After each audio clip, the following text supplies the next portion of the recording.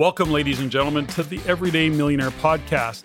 My name is Patrick Francie, and I'm the CEO and managing partner of the Real Estate Investment Network.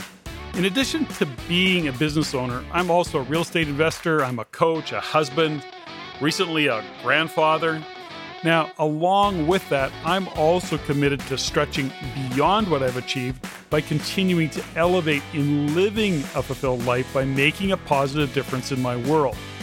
I'm going to invite you to join me as I delve into the details of the many wins of my guests in achieving their goals, along with, shall we say, the frustrations of the occasional deal gone wrong. Because my guests are here to help you learn by talking about what's real for them in business and investing in real estate.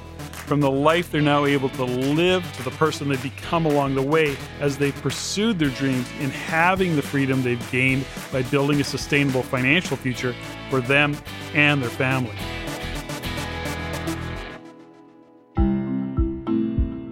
Welcome, ladies and gentlemen, to this episode of The Everyday Millionaire. Before I introduce my next guest, I want to start by thanking you, the listeners, for your feedback to this podcast, as well as remind and even encourage you to continue to send your comments or your suggestions or perhaps any questions that you may have directly to me at my email at ceo@reincanada.com. That's ceo@reincanada.com.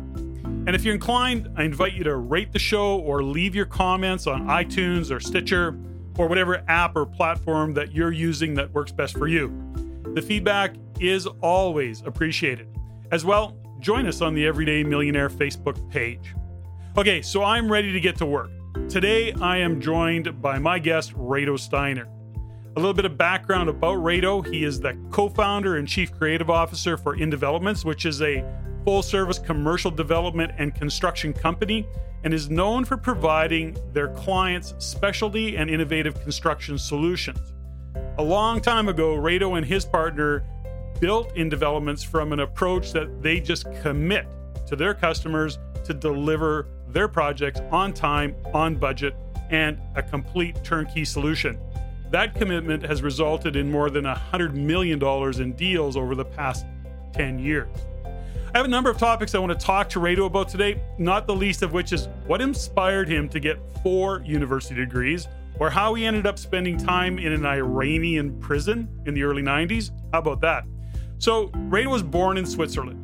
He has lived in Italy, France, and of course Canada, where he was ultimately raised. He does carry both a Swiss and a Canadian passport.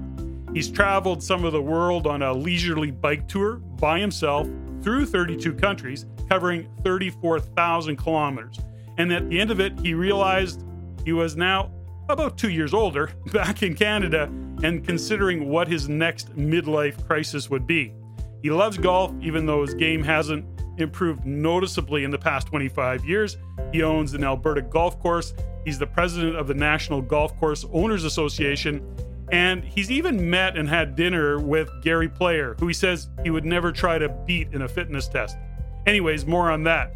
On top of golf, he has downhill skied since he was able to walk. He won't step away from an invitation to play Texas Hold'em. Why? Because he's determined to get better at the game so he can eventually play in a World Series of Poker tournament and not be the first player to get knocked out. And on top of all that, he's a painter of sorts, although he says he's temporarily lost his paintbrushes. Anyway, to quote Reto, he loves golf, but he loves the work he does and his team, and he never plans to retire because, as he puts it, it's not his work, it's his life.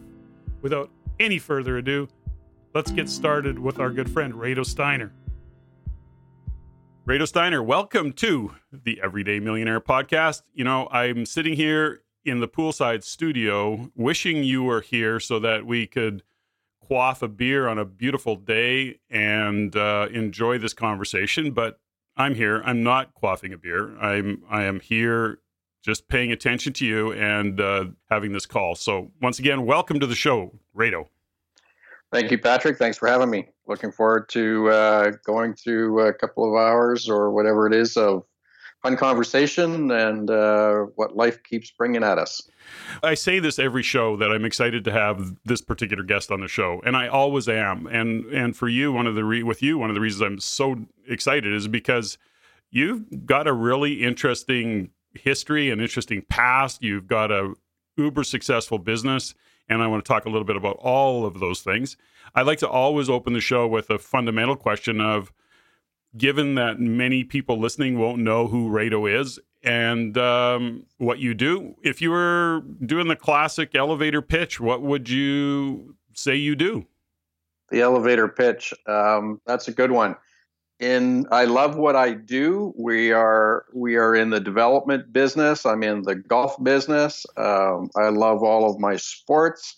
We recently had a new addition in our life, a 2-year-old grandson who's in our permanent care. That's added an element of surprise and some organizational skills that I didn't think I would need again.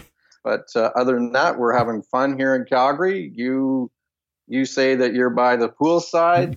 Today it's fantastically beautiful. It's going to be 26 degrees here, sunny.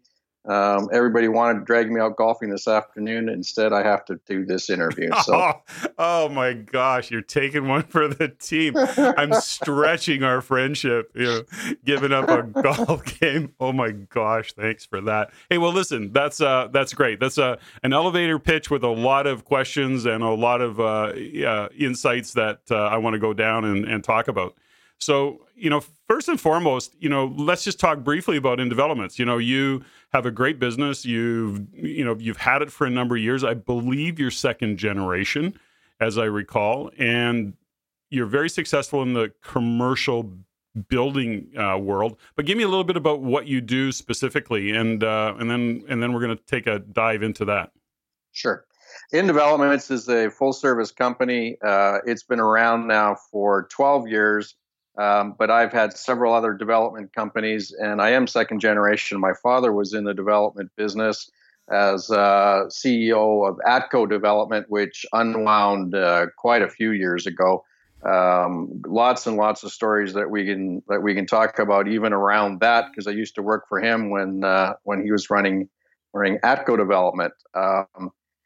We basically specialize in commercial development. We've actually starting to diverge now and moving into a bunch of other things. Given where the economy has been at in the last few years, we've had to be creative in order to, I wouldn't say keep the lights on, but certainly to keep business flowing and moving. So we're doing a lot of First Nations housing right now. We've just finished a contract with a band in northern Alberta. We're doing another 2 contracts with a band in Invermere, BC, and we've got several others that we're working on. So that's become almost I won't say a side business, but it's becoming a relevant part of our company. Is that a single family or is that multi-residential? What kind of building are you doing? It's a little bit of both. We're doing some single family, and we're doing a lot of, we're calling them anywhere from duplexes to sixplexes. That's the largest that they typically are looking for. And most of that's being driven by Indian and Northern Affairs saying we will fund things, but only if they're multifamily. So in their mind, a duplex, you and I wouldn't call that multifamily, but in their mind, that's the definition of multifamily. So, and this came out of, and this is kind of just the innovation of sales and you getting out and getting creative with the powers that be to subsidize a business or to grow a business in a tough economy that we've all been dealing with over the past 2 or 3 years, especially in Alberta. Well, particularly Alberta. And part of it spun out of a company that we started about a year ago. InGreen Systems is a SIP panel manufacturer. So SIP is a structurally insulated panel. It's a system that's used. It's been around for a long, long time. Canadians have been a bit slow in adopting it, but that system allows you for a much more energy efficient envelope. And that's something, and it's also far more resilient. It's stronger. It's mold resistant. So it's fitting a lot of the parameters that the First Nations are looking for in terms of execution of a better quality product. Traditionally, they've been under a lot of stress to build housing for them, but the budgets don't allow them to build something very well. So it doesn't last very long. They have a terrible situation where most of these houses don't last a decade. Wow. It just doesn't work for them. So we've got a product now that we feel that will start to last longer than that traditional track record that they have. So that's where we're starting to see traction is on that front. It becomes very energy efficient. We have a little sample home. The plant is in Red Deer, Alberta, and we have a little sample home there. It's only 600 square feet, but we had quite a cold winter this year. It's just on electric heat. It's costing us $30 a month to heat this thing. Yeah, and given the scope of listeners on this call, when we're talking cold, we're talking, minus 30, Celsius in the winter in Red Deer. So that even though it's 600 square feet, that's a pretty economic way to heat a home or to keep it heated. It's not our traditional business. Our traditional business has been commercial. We do light industrial, we do office buildings, and we do retail spaces. We've typically condominiumized all of that, and we sell it. That's still a main component of our business. We still have a lot of product on the ground and or planning more of it. But this has almost grown into something. I would say it's representing, right now, if I did rough math, 20% of our business and growing. Wow. Now, I'm going to go down this path for a little bit because it's just I'm finding it quite interested in the conversation, having, know you, and you've been on the Rain stage a number of times, and you're very skilled at what you do. The question that comes up for me in all of this, just from a business model, is that I know that one of the big key differences for your business that you pride yourself on is not only the quality of work you do, but that you do what you say you're going to do and you deliver on time.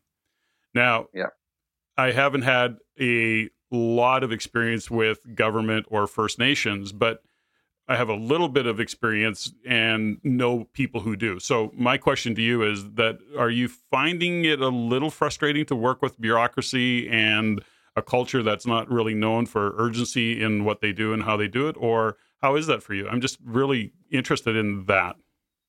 Well, there's a bit of history behind this. Back in the mid-'90s to late '90s, I was already doing work with First Nations up in the Invermere Valley.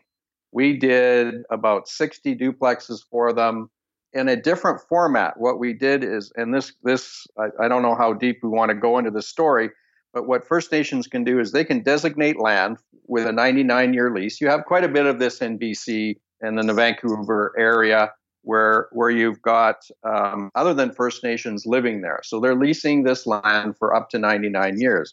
We built a full 18-hole resort golf course on this 300, and it was about 400 acres that we designated.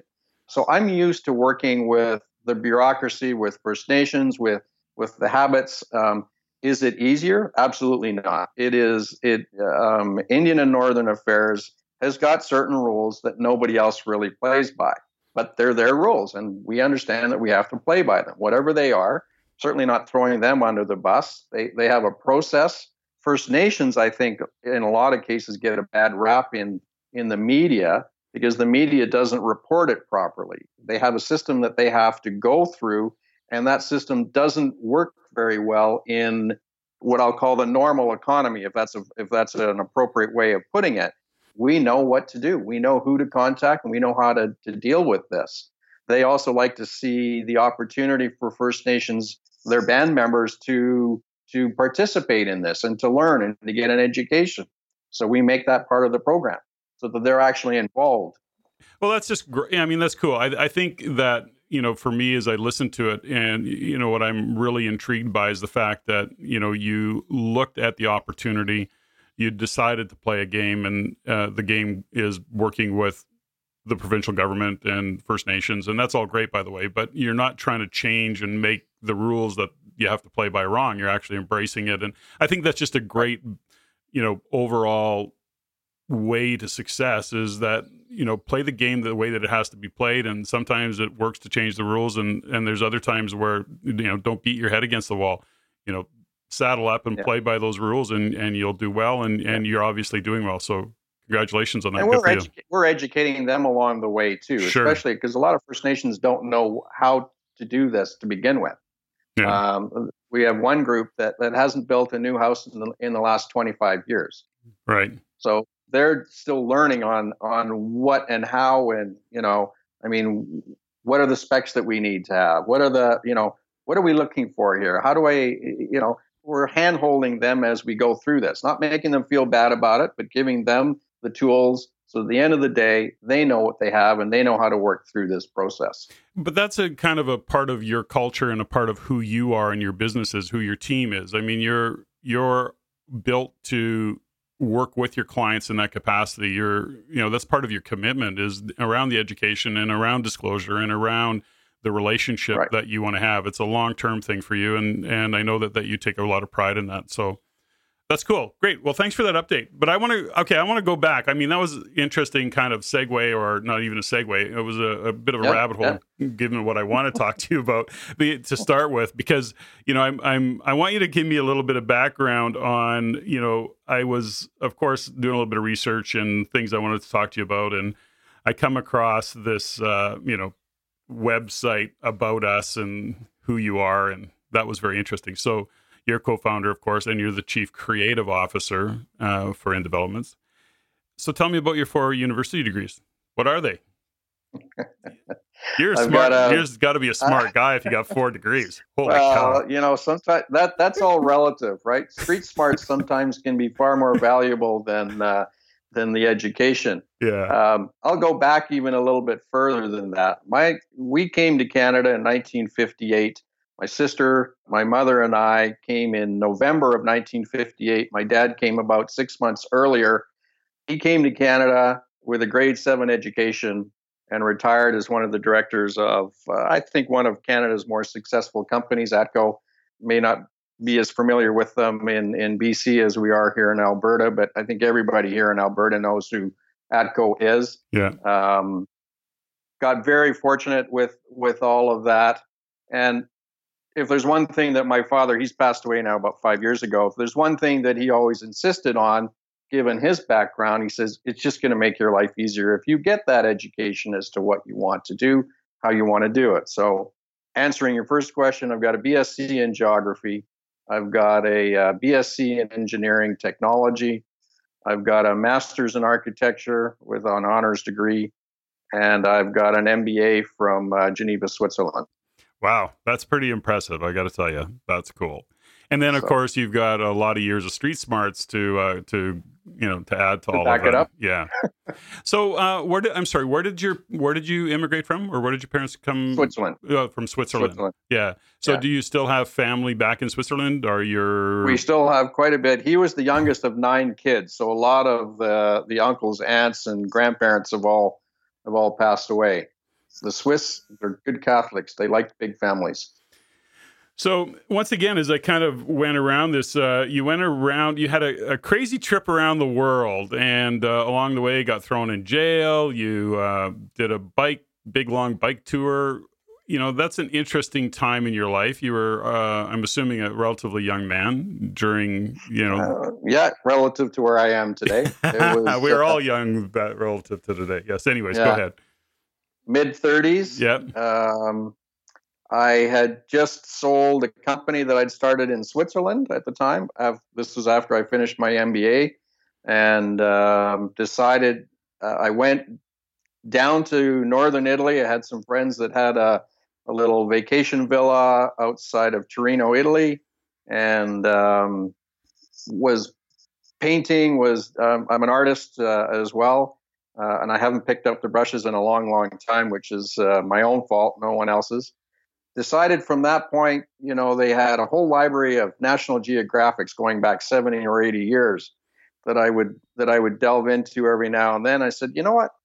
I've got no commitments. I'm going to take my time. And I bought a bike, bought some panniers, and said, I'm going to do a trip around the world and see this rather than read about it. And 2 years later, I finished back in this little village in northern Italy, was handed the keys to the city when I got back. Wow. I had set it up so that I would send postcards to this small bar that was in this village town, and so everybody kind of had a place to go and see what was happening. I was kind of the honorary citizen of Brick-Orazio, and when I got back, I had literally they had I mean, for us, the town couldn't have been more than 5,000 people, but I was celebrated when I got back. They couldn't believe that I actually did this trip. It's 32,500 kilometers, give or take, through 32 countries, most of them third world countries. Anything from, I never went south of the equator. Everything was in the northern hemisphere, but that's already a pretty comprehensive trip, if you want to put it that way, for 2 years. It wasn't a race. It was about seeing the world and getting a different perspective on what we as a global community do, and that's helped me tremendously from that point forward in respecting people, in terms of just getting a general sense of what needs to be done, or how you handle people, or even back to First Nations. One of the things we don't understand as Canadians is just how good we have it. It's one of the best. It is the best place in the world to live. And no matter what they take away from us, we are still far better off than most people in the world today. That's an interesting kind of topic. Just not to go too far off tangent. Do you think you appreciated it back when you were that young? Just how amazing it is to be in Canada? Not as much as I do after the trip. Yeah. It's interesting that I find that as I've gotten a little bit older, the appreciation I have for some of the things that we take as normal, and realizing that it's not normal. The other day I'd worked really hard, and I went and, just was sweaty and dirty. I'd been out in the yard and having fun and doing all the things I was doing. And I went and took a shower. And in that moment, it hit me differently. Is like, wow, I get to enjoy a shower that feels great. Yeah. And here I am showering in water that people don't even have enough to drink. And so it was just that moment of gratitude and realization that Canada is pretty darn amazing. So anyways, that was my realization around that. But take me back a little bit, Reto, because, you made a comment that after you graduated school, you sold a business, or is that what I heard you say? I'd graduated from my MBA, and then started a business. At the time, it was a computer-aided design business, because it was the North America was far, far ahead of Europe when it came to computer technology, and so I had started a business there, and then somebody, this was in Lausanne, Switzerland, somebody in Basel had caught wind of it, wanted to expand it and bring it sort of across Switzerland. I wasn't committed to anything. I had just broken up with a girlfriend that was living in Paris. And then at that point, I said, okay, well, let's sell the business and see what I do next. They offered me a good number for it. And I said, okay, it's time to go on. And I never plan on retiring. My objective has always been to have sabbaticals along the way. So that became one of my sabbaticals, because I had no other commitments, no other ties. I had some money in the bank, and I decided, okay, let's do a trip around the world. That's cool. Tell me a little bit about the entrepreneurial spirit that you have. Now, you went to school, and so education was a big part of it. But do you think that you always had that drive to be an entrepreneur, business guy? Yeah, and I think it comes really from my upbringing and what we did, because my dad started his first business when it took a couple of years from the time he arrived in Canada, but he started his first business and he never looked back. He was successful all the time in just trying things. That I think that's where most people fail or struggle is they're too scared to try things. And if there's one thing I learned from my dad, he never, ever said no to something. There's stories that I can tell you. I remember he and Hi Eisenstadt, Hi's restaurant, were good buddies. My dad had built all of the Hi's interiors for all of them across the country and in the U.S. At the time. Hi one day calls him up and says, "I got this piece of land in Langley. We need to buy it." The guy goes, "Okay." This was September of whatever year it was. It was back in the 70s. In the spring, he goes, you know what? Hi, I really should see this land that we bought. Okay, no problem. They go out there. Half of it's underwater. All right. Oops. So they're going, what on earth did we do here? I'm using proper language. Yes, well done. They didn't. He didn't quite put it that way. He was pretty direct on his feelings. Not 3 months later, somebody comes and says, hi, I'd like to buy half of the property that you have out there in Langley. Hi calls my dad up, and my dad goes, yeah, sure, the piece that's still above water. He goes, no, he wants to buy the piece that's underwater. So my dad goes out to Vancouver. They meet with this guy. At the end, he's a cranberry farmer. He's just gotten a license, a quota increase on his license. He needs more land so he can. And he needs water.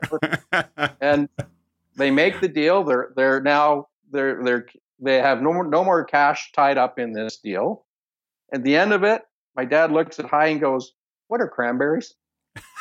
He didn't know what cranberries. He's from Switzerland. We don't have turkey. We don't. Right. Priceless. But he didn't care. He goes, so it's that ambition of saying, okay, well, let's do it. See where it takes us. Right. You know, there was never any fear in him sort of making a quick decision and or saying, okay, well, let's try that. He's done so many of those deals over the years, and that's what I learned from him, is you got to do deals in order to be in business. You got to be in business to do business, right? That's the only way that it works. How was your mom around all of that? Oh, she was great with it. Yeah. Was it, how did they bring you up differently? Like, so you had dad entrepreneur, say yes to everything. Was there a fundamental difference in how your mom's philosophy was and what she kind of fed you and how she brought you up? Yeah, she was the artist of the family. She was very creative. She did a ton of work in the community.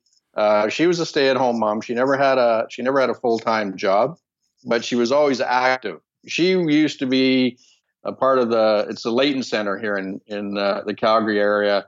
So at one point she had looms, and she could basically shear a sheep, wash it, spin it, dye it, and make you a rug all by herself. That's great. Isn't that something? Hey. So yeah. Those are great stories of our parents that we bring forward in our lives, right? Get to share with our children, grandchildren. I love that stuff. So along the way, now, would you say that, you know, as you grew as an entrepreneur and your relationship with your parents seems as if it was quite close, was your dad really supportive of how you went off into business? Did you work with him for a time? We did work together for quite a number of years. The first couple of years were probably tougher when we were doing a development in Airdrie, which is just north of Calgary. It was half a section of land. It was designed to have over 1,000 homes, 2 school sites, a senior citizens facility, and an 18-hole golf course. And at the time, the city of Airdrie was going to build it. They decided that they don't want to be in the golf business, so we ended up building it and owning the golf operations. And those first couple of years were a little difficult because we were still trying to figure out how we were doing things. I was trying to be, the guy that's going to lead this stuff, and he had the experience. I didn't have the experience. He had far more experience than I did, but he let me do a lot more things than he probably normally would do with just a normal employee. And so in the end, he basically said, you did things that I never would have done, but you always accomplished what you said you were going to do. So I kept letting you do what you said you were going to do. Because from there, we migrated up to Invermere and built the Eagle Ranch golf course up there, which is another 18-hole facility. We ended up selling that one to somebody to the group that had Silvertip in Canmore. And so that deal kind of, it did what it did, but we still have the course in Airdrie. We've had it now for almost 30 years. We built that one in 1989, and it's been a going concern ever since. Okay, so you worked with your dad, and he was obviously supportive of what the stuff that you were doing. Now, did you just get passionate about the business of development, or were you passionate about business, or what was kind of your driver for going into this? You just followed dad and you happened to like it. Tell me a little bit about that. When I was 9 years old, I knew what I wanted to do. Quit it. Why is it that, well, how do people do that? So let's go. Okay. Sorry to interrupt, but tell me about that. That just always blows my mind. I'm walking around our community where we live, and I'm looking at the houses, and I'm going, we can do a better job than this. That cracks me up. I'm not kidding. And my dad kind of looked at me funny, and he goes, yeah, you're right. We could. And part of it had to do with, because we had already gone back to Switzerland several times to visit family and relatives there. And so you saw what you saw in Switzerland, and you came back here and you went, oh my God, it's cookie cutter. It has no passion with it. And at 9 years old, I already figured that out. No creativity. So hence the master's. Yeah. It was a master's in architecture? Yeah. So you were wired that way, right? Basically out of the chute. Yeah. Cool. Good for you. Yeah. So when did, how did your dad kind of nurture you along in terms of his mentorship and his guidance in business? What was some of the way that he worked with you in, because I think about some of our listeners that I know and would actually have sons like you that they would want in their business. And if you were sharing something along the lines of, how your dad was and what was great about the lessons he taught you, is there something you would share about that? Well, I think ultimately, because at one point he pushed me to be in engineering rather than architecture. I didn't want to be in engineering. I ultimately did get an engineering degree, but it wasn't until I got into architecture that I got the confidence and the passion to be doing it, and knowing that the engineering would actually supplement or help what I was doing as an architect. So lots of times what you do is you try and push your kids in a direction that they don't want to go in. As soon as I realized, okay, we're not going to do this anymore, I'm going to do what I need to do. And in the end, I'll get to where you want me to be, but you have to let me make the decision how to get there. And sometimes the marriage sometimes it just doesn't work. Mm-hmm. I think we were lucky in that sense that once I got into architecture, I excelled. I literally did my engineering degree and my architecture degree simultaneously. I did them at the same time. Most people would think that's suicide. Mm-hmm. But I was so into it and so ready to do it all, because I'm now doing what I really wanted to do, which was architecture. I don't do the architecture today. I still do the first cut of what we do from a designs perspective, but I'm not stamping drawings. I'm not the architect ultimately that will execute on our projects, but I have enough of experience and I have enough commonsensical decision making to allow the process to come together really well. And that's why we're always on time and on budget with our projects, is because between myself and my partner, who's really, really good at the construction side, we can deliver what we say we're going to deliver. Where in all of this does how you make money and your attachment to generating revenue, or did you also, along with the passion for and the vision for doing buildings better and all of the things that were you operating on top of, I just want to make a lot of money, or how do you hold that? Because you've been very, very successful in your business and financially, and we all go through ups and downs in business, of course, but what drives you, or what drove you back then around the dollars and cents of how you would monetize all that you've learned and you were doing? I don't know that it was the monetary side that drove me. It was doing good projects, executing them well, delivering, maintaining our integrity in terms of the quality of the product. Sometimes you have to make decisions that don't make you money, just because it's the right thing to do. And so those aren't that easy to do, but I think it's worse if you decide not to do it right. Now you've made a mistake, and recovering from those mistakes is far more costly than just doing it right in the beginning. So you lose a little bit of money on a project, or you don't make quite as much money. Your integrity carries you much, much further in business in the long term. If you take that approach over, well, we're just going to not worry about it, or some people can just ignore the problem and hope that it goes away. Well, they don't. You have to deal with them, and you have to be able to make sure that what you've executed on is what you would want if it were your project. So we don't try and sell something that somebody doesn't want either. That's really important, is that they have to sort of feel the same passion that we do with our product and what we do, because they ultimately will own it. So reputation for you is probably one of your highest values based on 100%. what you've just said. 100%.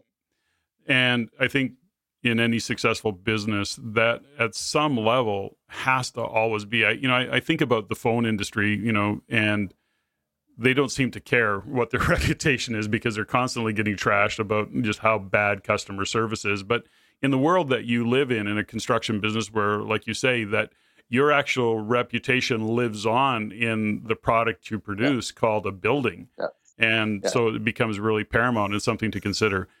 Well, and I like to be able to, what's also part and parcel to that is, if it's not a win-win, then it's never going to be successful either. Both sides of the project have to be able to say, then there's give and take. Then you're not relying on a contract and the words of a contract, because we do this all the time. We basically say, look, we'll put the contract together, you get your lawyers to review it, etc. But we're clear in also saying, unless we have a relationship, the contract that we have here doesn't mean anything. Mm-hmm. Right?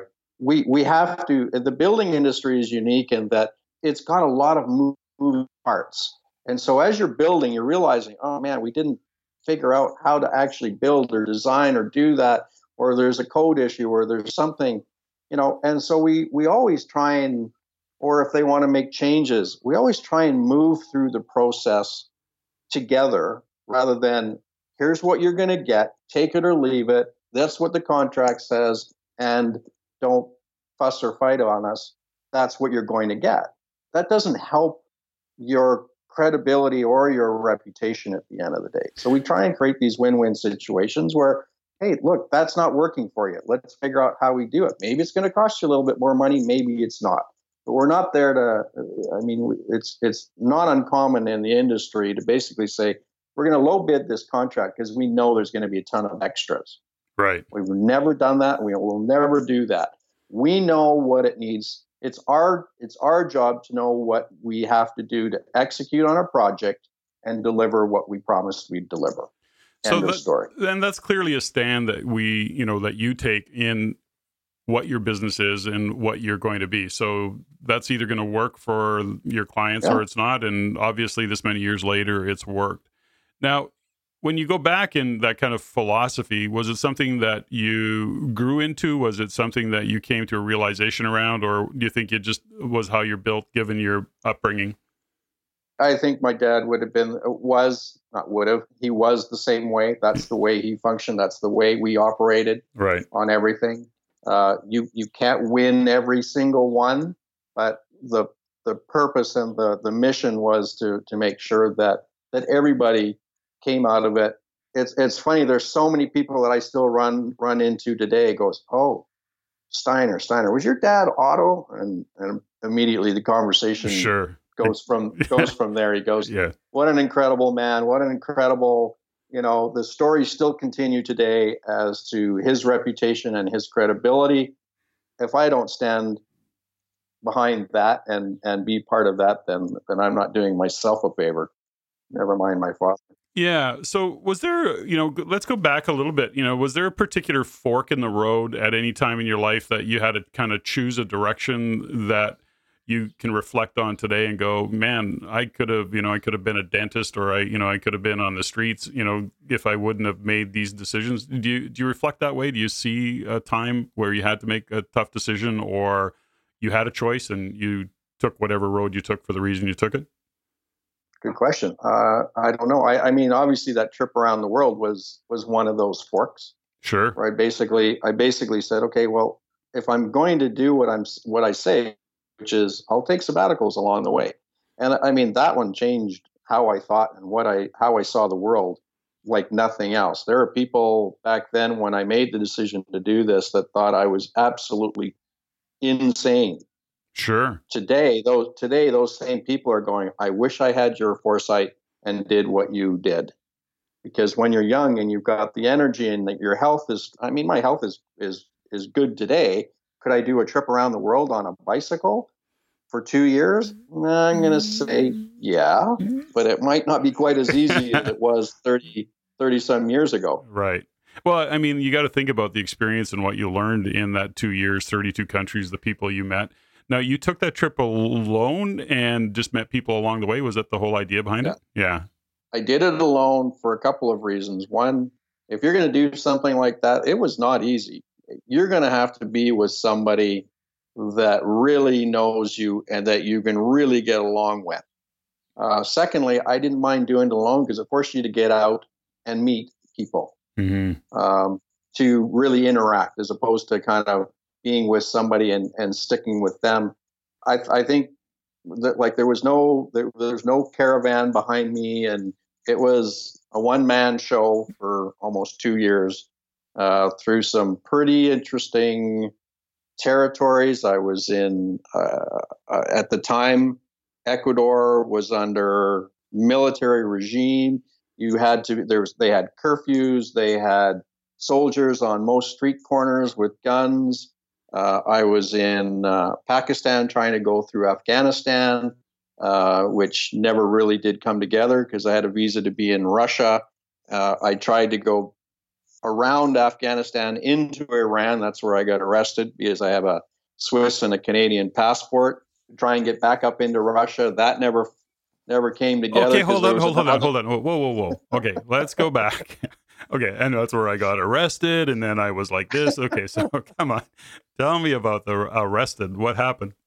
Well, when you check into whatever, they're not hotels there. This was like a little hospice. You have to give them their passport. They keep it overnight. When you leave again, they give it back to you.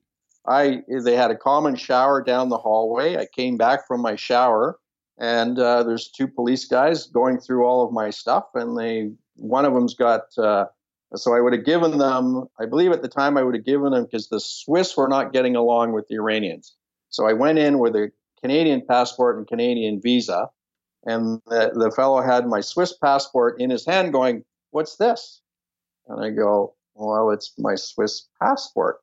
And then he goes, "And what about this?" And I go, "Well, that's my Canadian passport." You're a spy. Exactly. That's pretty much what they did. So they held me in a prison for about 4 days until they finally realized, okay, well, he's a Canadian born in Switzerland and he's legally able to have both passports. I'm going to say mentally that was as draining as any moment on that entire trip. Mm-hmm. A lot of it isn't necessarily physical. It's about your mental capabilities. You get mentally tired, and that's when cycling 10 kilometers feels like you've just done 200 kilometers. And that was one of those times where once I got out of that prison, because they would literally, you have to appreciate the context. I understood where they were coming from. They were trying to show that they were the authority. They put me up against a wall and pointed a gun at and we don't do that. Right. And you don't play around with pointing a gun at somebody here in Canada. Mm-hmm. So those kind of things. Once I was released and out of there, they had torn up all my journals. I had lots of, back then we're not digital back then. It's cameras with film. They had taken all my film and pulled it out of the containers. Yeah, exposed it. So I had no real good record of any of that part of my Iranian trip. And physically, it wasn't bad. They didn't feed you. When you're cycling like that, I'm trying to consume about 10,000 calories a day just to keep my body weight. I probably weighed 120 pounds through most of that trip. And when all they're feeding you is rice and tomatoes, it's not enough calories. So there was there was a few days of recovery after that 4-day stint in an Iranian prison. So, you mentioned, mindset or the mental challenges that you faced in prison, but on the bike trip overall. I mean, of course, in life and in business, that mental fortitude is, and the development of what we're able to handle mentally is a big part of it. Do you think that trip, you learned a lot about yourself and what you're capable of mentally, emotionally? 100%. So you carry that forward even in today. Yeah. There's an interesting one that I still carry with me today, which is if you're having a really, really bad day, and there was lots of them on the trip, it would be amazing what could happen the day after. Something. It can be the littlest of things that just changes that whole negative situation that you might have had, or the struggle, and all of a sudden it's like, okay, I can go on again. And you have to, and that's where when people get frustrated, the road rage, this, you got to just be able to stop, take a deep breath, and go, it's not that bad, and it will get better. It will improve. It might not be right now, but you just got to be a little bit patient, and at some point you'll see that turn around, and it can turn around dramatically. It can be all of a sudden like, holy cow, this is amazing. All of a sudden I've come on to something, a beautiful landscape, or just some wonderful people that say, hey, what are you doing? They hear your story and they say, well, you're staying with us for the next 2 days. You're our guest, right? I mean, I had countless encounters like that. But then you get the other side, which is you just spent 4 days in an Iranian prison. The guys are trying to be tough guys, and emotionally, it sucks you completely dry for 4 or 5 days after that. So you bring that forward into your life now. I know that you've done a lot of work. Well, I don't want to say it that way. You, on an ongoing basis, have worked on your own personal, professional development, defining yourself, looking at who you are being and how you're being. Where I know you today, to the degree I know you, you've done a lot of work on just who you are, your personal development, professional development. What kind of triggered that for me was your story just around, once again, that mental attitude. Because as we talk in this podcast and listeners, respond or have conversations with me or reach out to me, there's often the question of, how important is that mental development? So the mindset part of success. I guess maybe that's really the question for you, given all the work you've done and where you've come from. How important is the mindset and the mental aspect of your success in business? Yeah, it 100% it is. I think I mentioned earlier that I never plan on retiring. And so part of that is always continuing to excel or to expand my base of knowledge and my experience. I mean, it's nowhere near where it could be. I think anybody that thinks that they've reached some pinnacle in their life and that's it doesn't see far enough past that. In my mind, there's so much to learn. There's so many things to do, even if it weren't in the development business. I mean, I'm passionate about education. I'm passionate about healthcare. I'm passionate about a dozen other things. If I had 50 hours in a day, those are the things that I'd be exploring. I can't. I'm focused on certain things, and I love doing those things. But as part of expanding who I am and my knowledge base and my skill set, those are the things that drive me and wake me up every morning, excited to come to work and to do things. The whole green movement is another big one, right? In Canada, we're going to be on the leading edge of that. I want to talk a little bit about that, but tell me a little bit about, do you feel like you've faced a lot of adversity or some big adversity in your life, in business, personally, professionally? And how do you deal with, when you're having a bad day, when things are just hitting the fan, how do you deal with that? I still, the glass for me is always half full, regardless of what, and in all fairness, this comes back to the statement earlier. We live in one of the greatest places in the world. If we had nothing, we're still better off than most people in the world. So you have to, if you take that approach, there is no such thing as adversity. I have people in our office. I tell them we don't have a problem. We have to have a solution to a problem. Don't bring me problems. Bring me solutions to problems. Mm-hmm. These problems don't really exist. Just solutions. Come with a solution, and you'd be surprised how people go, I've never thought of it that way. I just always worry about the problem. I go, yeah, worry about this. What's the solution to the problem? Then you will get past the problem, because people literally will freeze up and kind of go, I don't know how to do. What am I going to do? This is a big problem. I go, no, it's not a big problem. Think about what the solution is. You're talking about a team that is bringing you solutions rather than problems. That's a training thing. How are you in terms of developing your team and your business? Is that a big focus for you? Do you see the relevance of that? How much time and energy do you put into developing your team and your business? I probably don't spend as much time as we could or should.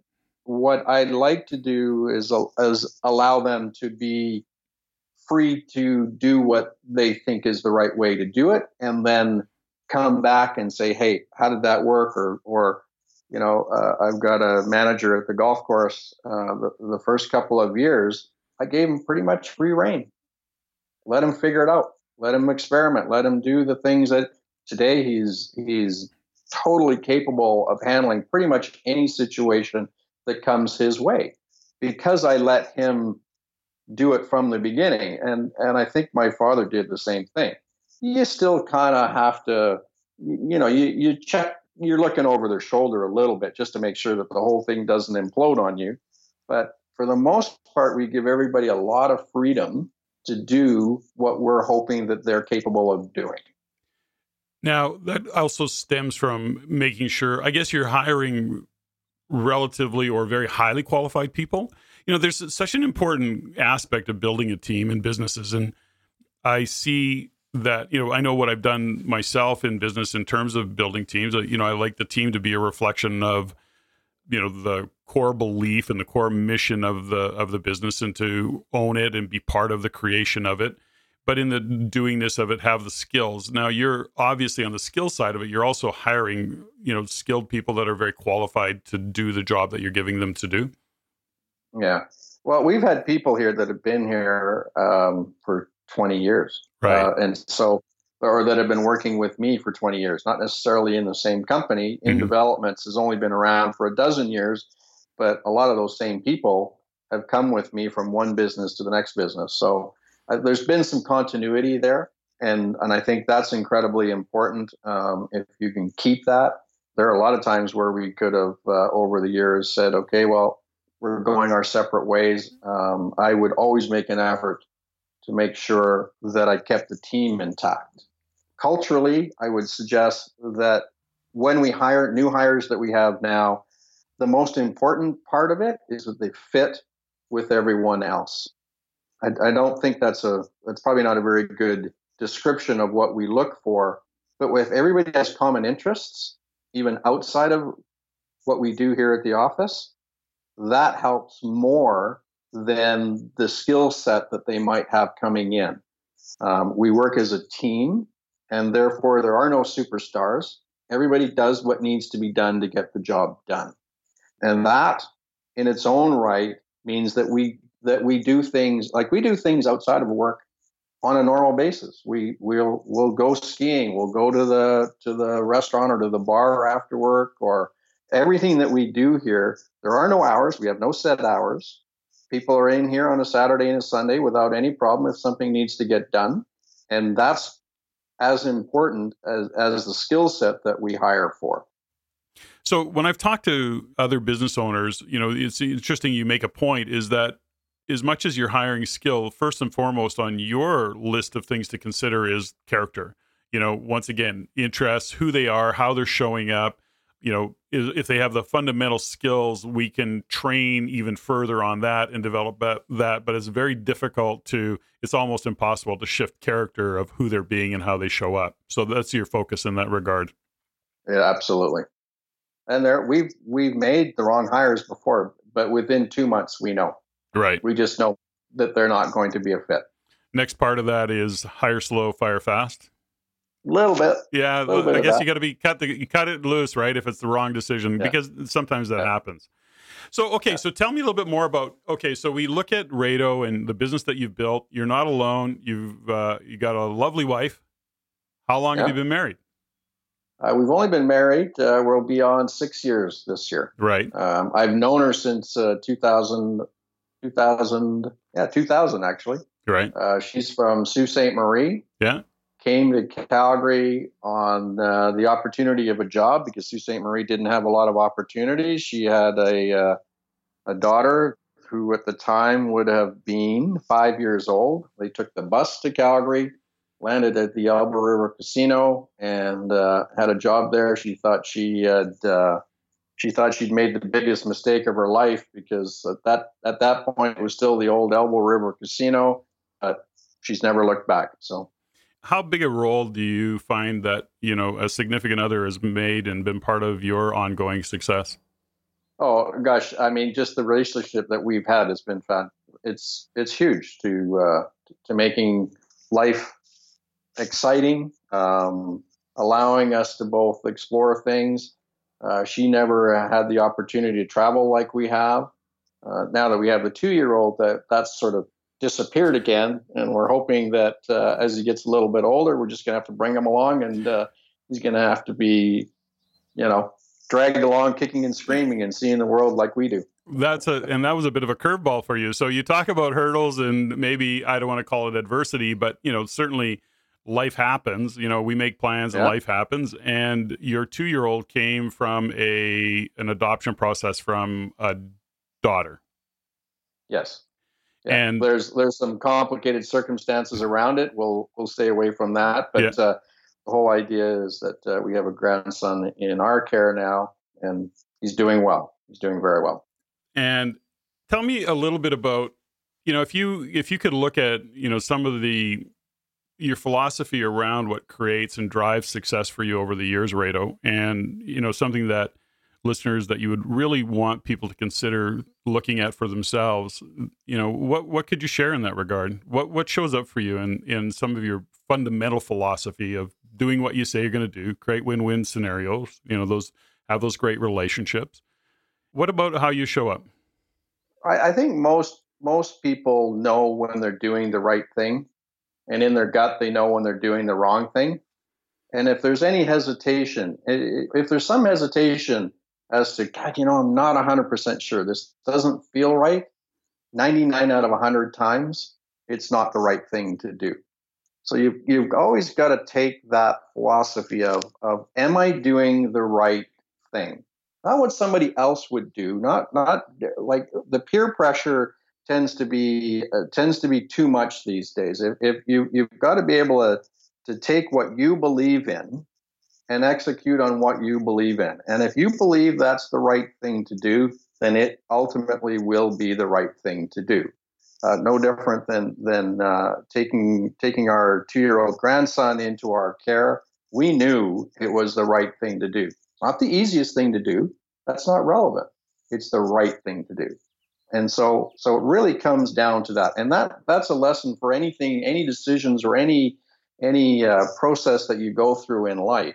Are you doing the right thing for the right reasons? Does that make sense? Love that.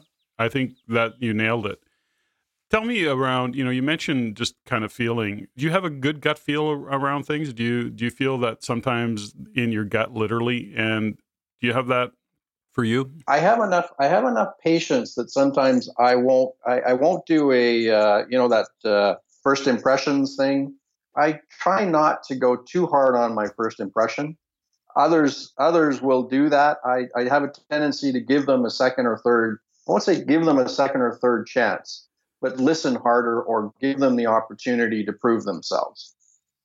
So you honor a process that you have for yourself. You've become aware of it, which is to not take first impressions and make harsh judgments unless you're really clear on what those might be.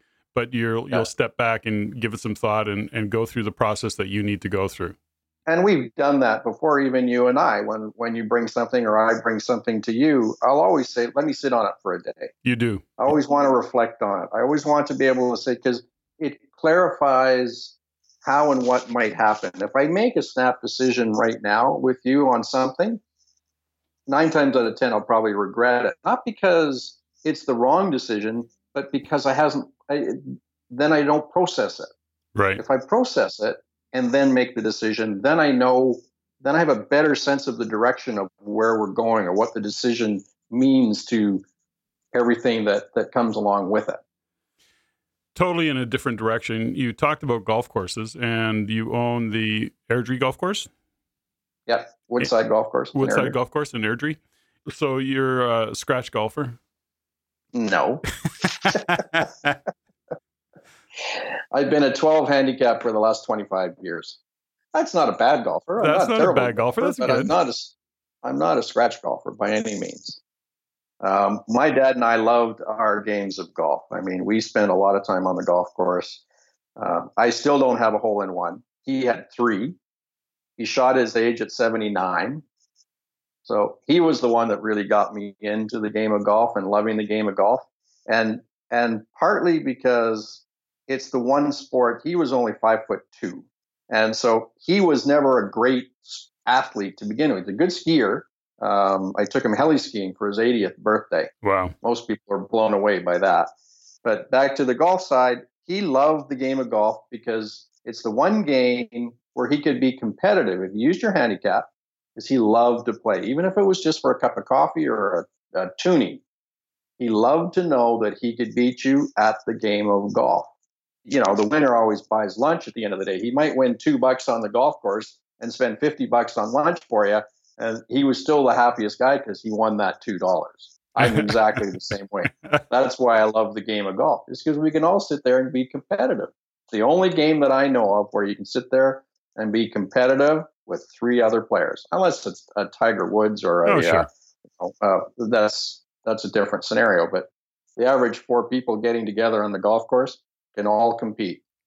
Because just to share a quick story, Stephanie, my wife, her dad, who's now 88, has had in his golfing life, which he's golfed at the Highlands Golf and Country Club in Edmonton for a number of years. I think he's had 7 hole-in-ones.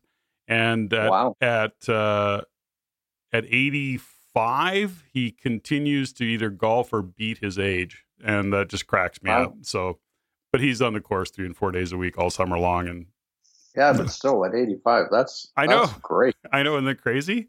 So yeah, and of course the joke in the family is that he's only ever invited me to golf with him once because I'm not good enough. So we always have some laughs around those little family jokes.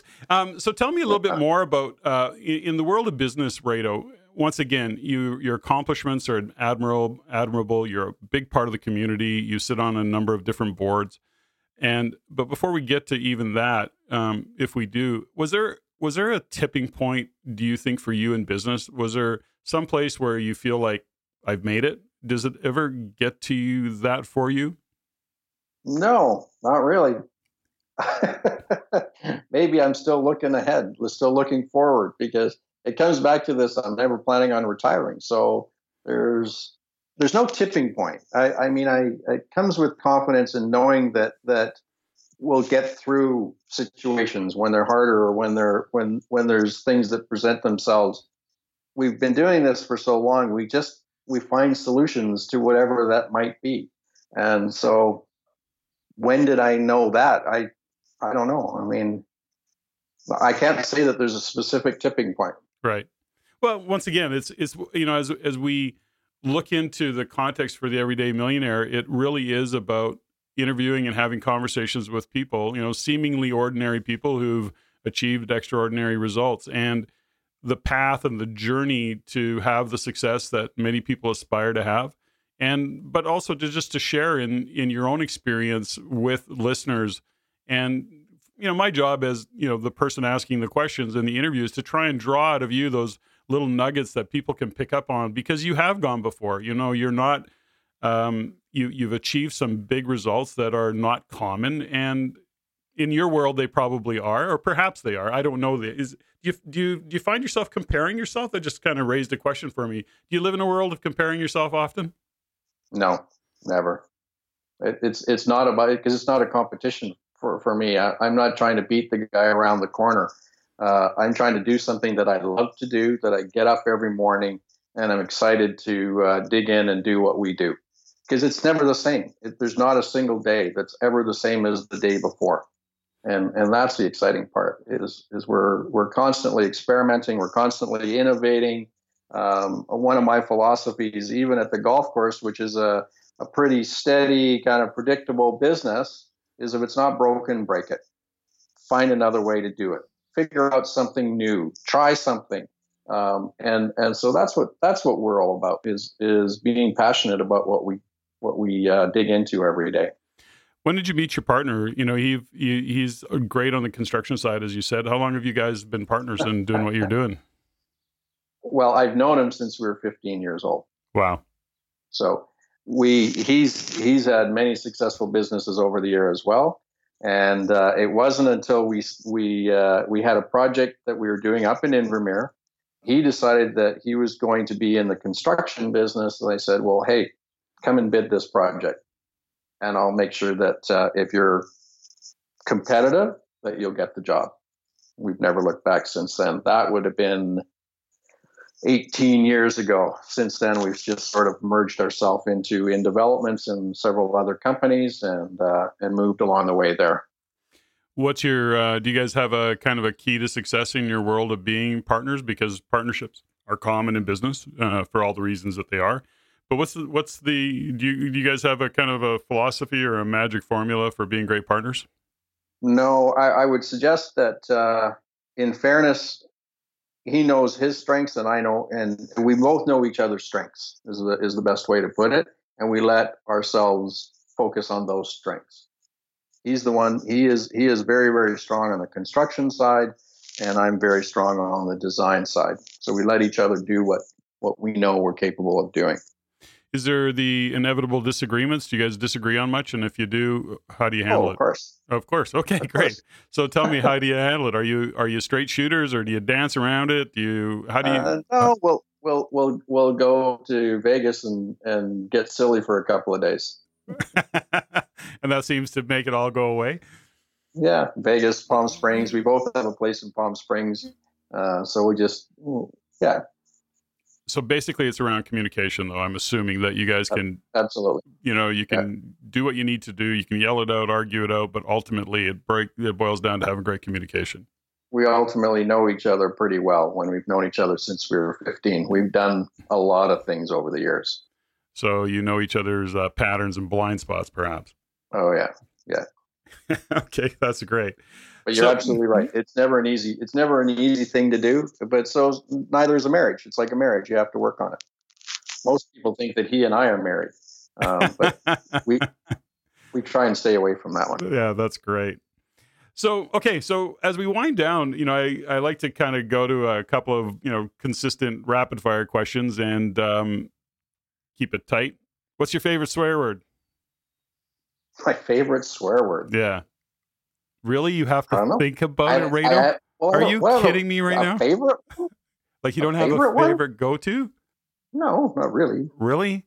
Yeah. Okay. Okay, well, if you don't, you don't. I'm surprised by that. That's all. There you go. If you weren't doing this, what would you attempt to do? If there was another profession, what would you think you'd do?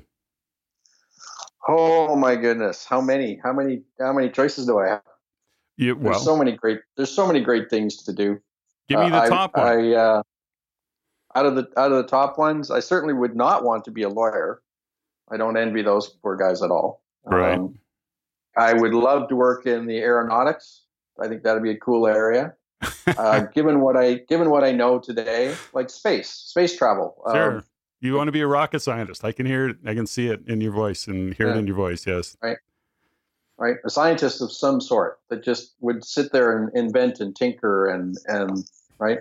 Brilliant. The Alexander Bell of the 2017s. If heaven exists, what would you like to hear God say when you arrive at the pearly gates? I'm an atheist, so that makes that one kind of tough to answer. Well, just if he did. But I'll make this. I'll switch this around a little bit. There was a famous New Yorker cartoon. The dog is at the pearly gates, and he looks at God, and God asks exactly the same question. The dog goes, "I'd like my balls back." Okay. That's pretty funny. On a scale of 1 to 10, after that, on a scale of 1 to 10, how weird are you? How weird am I? Yeah. Oh, I'm going to say I'm certainly on the upper half. Yeah, I would agree with that. Let's give it a 7.5 to 8. Okay, I can support that. What are you not very good at? What am I not very good at? Ironically, communicating. Huh? After all that, yeah. I don't always communicate well. Okay. I can see that too. I'm just agreeing with you. I'm doing my best to just concur on all things, Reto. Room, desk, or car? What are you going to clean first? The car. You like a clean car? Do you drive a fancy car? Are you a decent car? Yeah. What's your ride? S5 Audi convertible. Nice. Yeah. It's actually dirty right now, and I'm twitching just having this conversation. You got to get it washed. You got a favorite? Tune? A favorite artist, Van Morrison. Tupelo Honey would be the best of his, but there's so many of his songs that are great. I would pick the artist rather than the song. Are you a bit of a music file? I don't play any instruments. I don't sing or anything like that, but I love music. Yeah, I love music. Yeah. I recall that. What's your favorite movie? Dead Poets Society. And what are you most grateful for? Living in this country. Yeah, that was apparent right out of the gate. Yeah. And I'll give you the favorite book too, because I think that's important. Sure, that's a great question. I'm going to add that. Atlas Shrugged. Ayn Rand. It was written in the 50s, 1950s. A brilliant book. Tell me about it. If you talk to there's a survey that was done that's a number of years ago. They surveyed the top 500 CEOs of the United States, and they asked what their favorite book was. More of them picked Atlas Shrugged than the Bible. They thought that a lot of people would pick the Bible. Right. Almost 80. I can't remember what the exact stats are, but it was a majority of them that picked that book. Well, I'm just really feeling naive right now and a little bit dumb. What is that book about? Because I feel like I should know about it. It's a story about capitalism. Mm-hmm. It was a woman that came out of Russia when she was a child, and sort of had the taste of communism at the time, and then wrote several books. This was not her first book. She's written several books, but she is hugely popular. She's almost a cult figure. She passed away in I want to say about 1980, but you can still go to any bookstore today and find that book. Cool. I've just made a note to look at that one. So that's great. Well, listen, Reto, it's been absolutely wonderful talking to you. Lots of takeaways in this conversation. I hope you enjoyed it as much as I did. It was fun. I know that I'm not the best communicator in the world. You did a great job today, and I appreciate what you bring to the table. I really do feel blessed and honored to know you and have gotten to know you over the past couple of years, particularly, and having had you on the stage with Rain. I know where you come from, and the feedback we've gotten from individuals that have talked to you has always been very, very positive. So I appreciate what you bring to the table and what you brought today to this conversation. So thanks very much for that. Well, it's an honor to be invited. Yeah, well, that's great. Now go wash your car, my friend. And happy Canada Day. You too, pal. Thanks a lot. All right. Take care. Ladies and gentlemen, thank you for listening. If you found value in the podcast, please take the time to rate and review and share with others. Share with your friends. As it is my goal to always improve and to provide the highest value for you, the listener. If you have any comments, suggestions, or questions you'd like answered, please email me at ceo@reincanada.com. That's ceo@reincanada.com. I look forward to hearing from you. And until next time, Patrick out.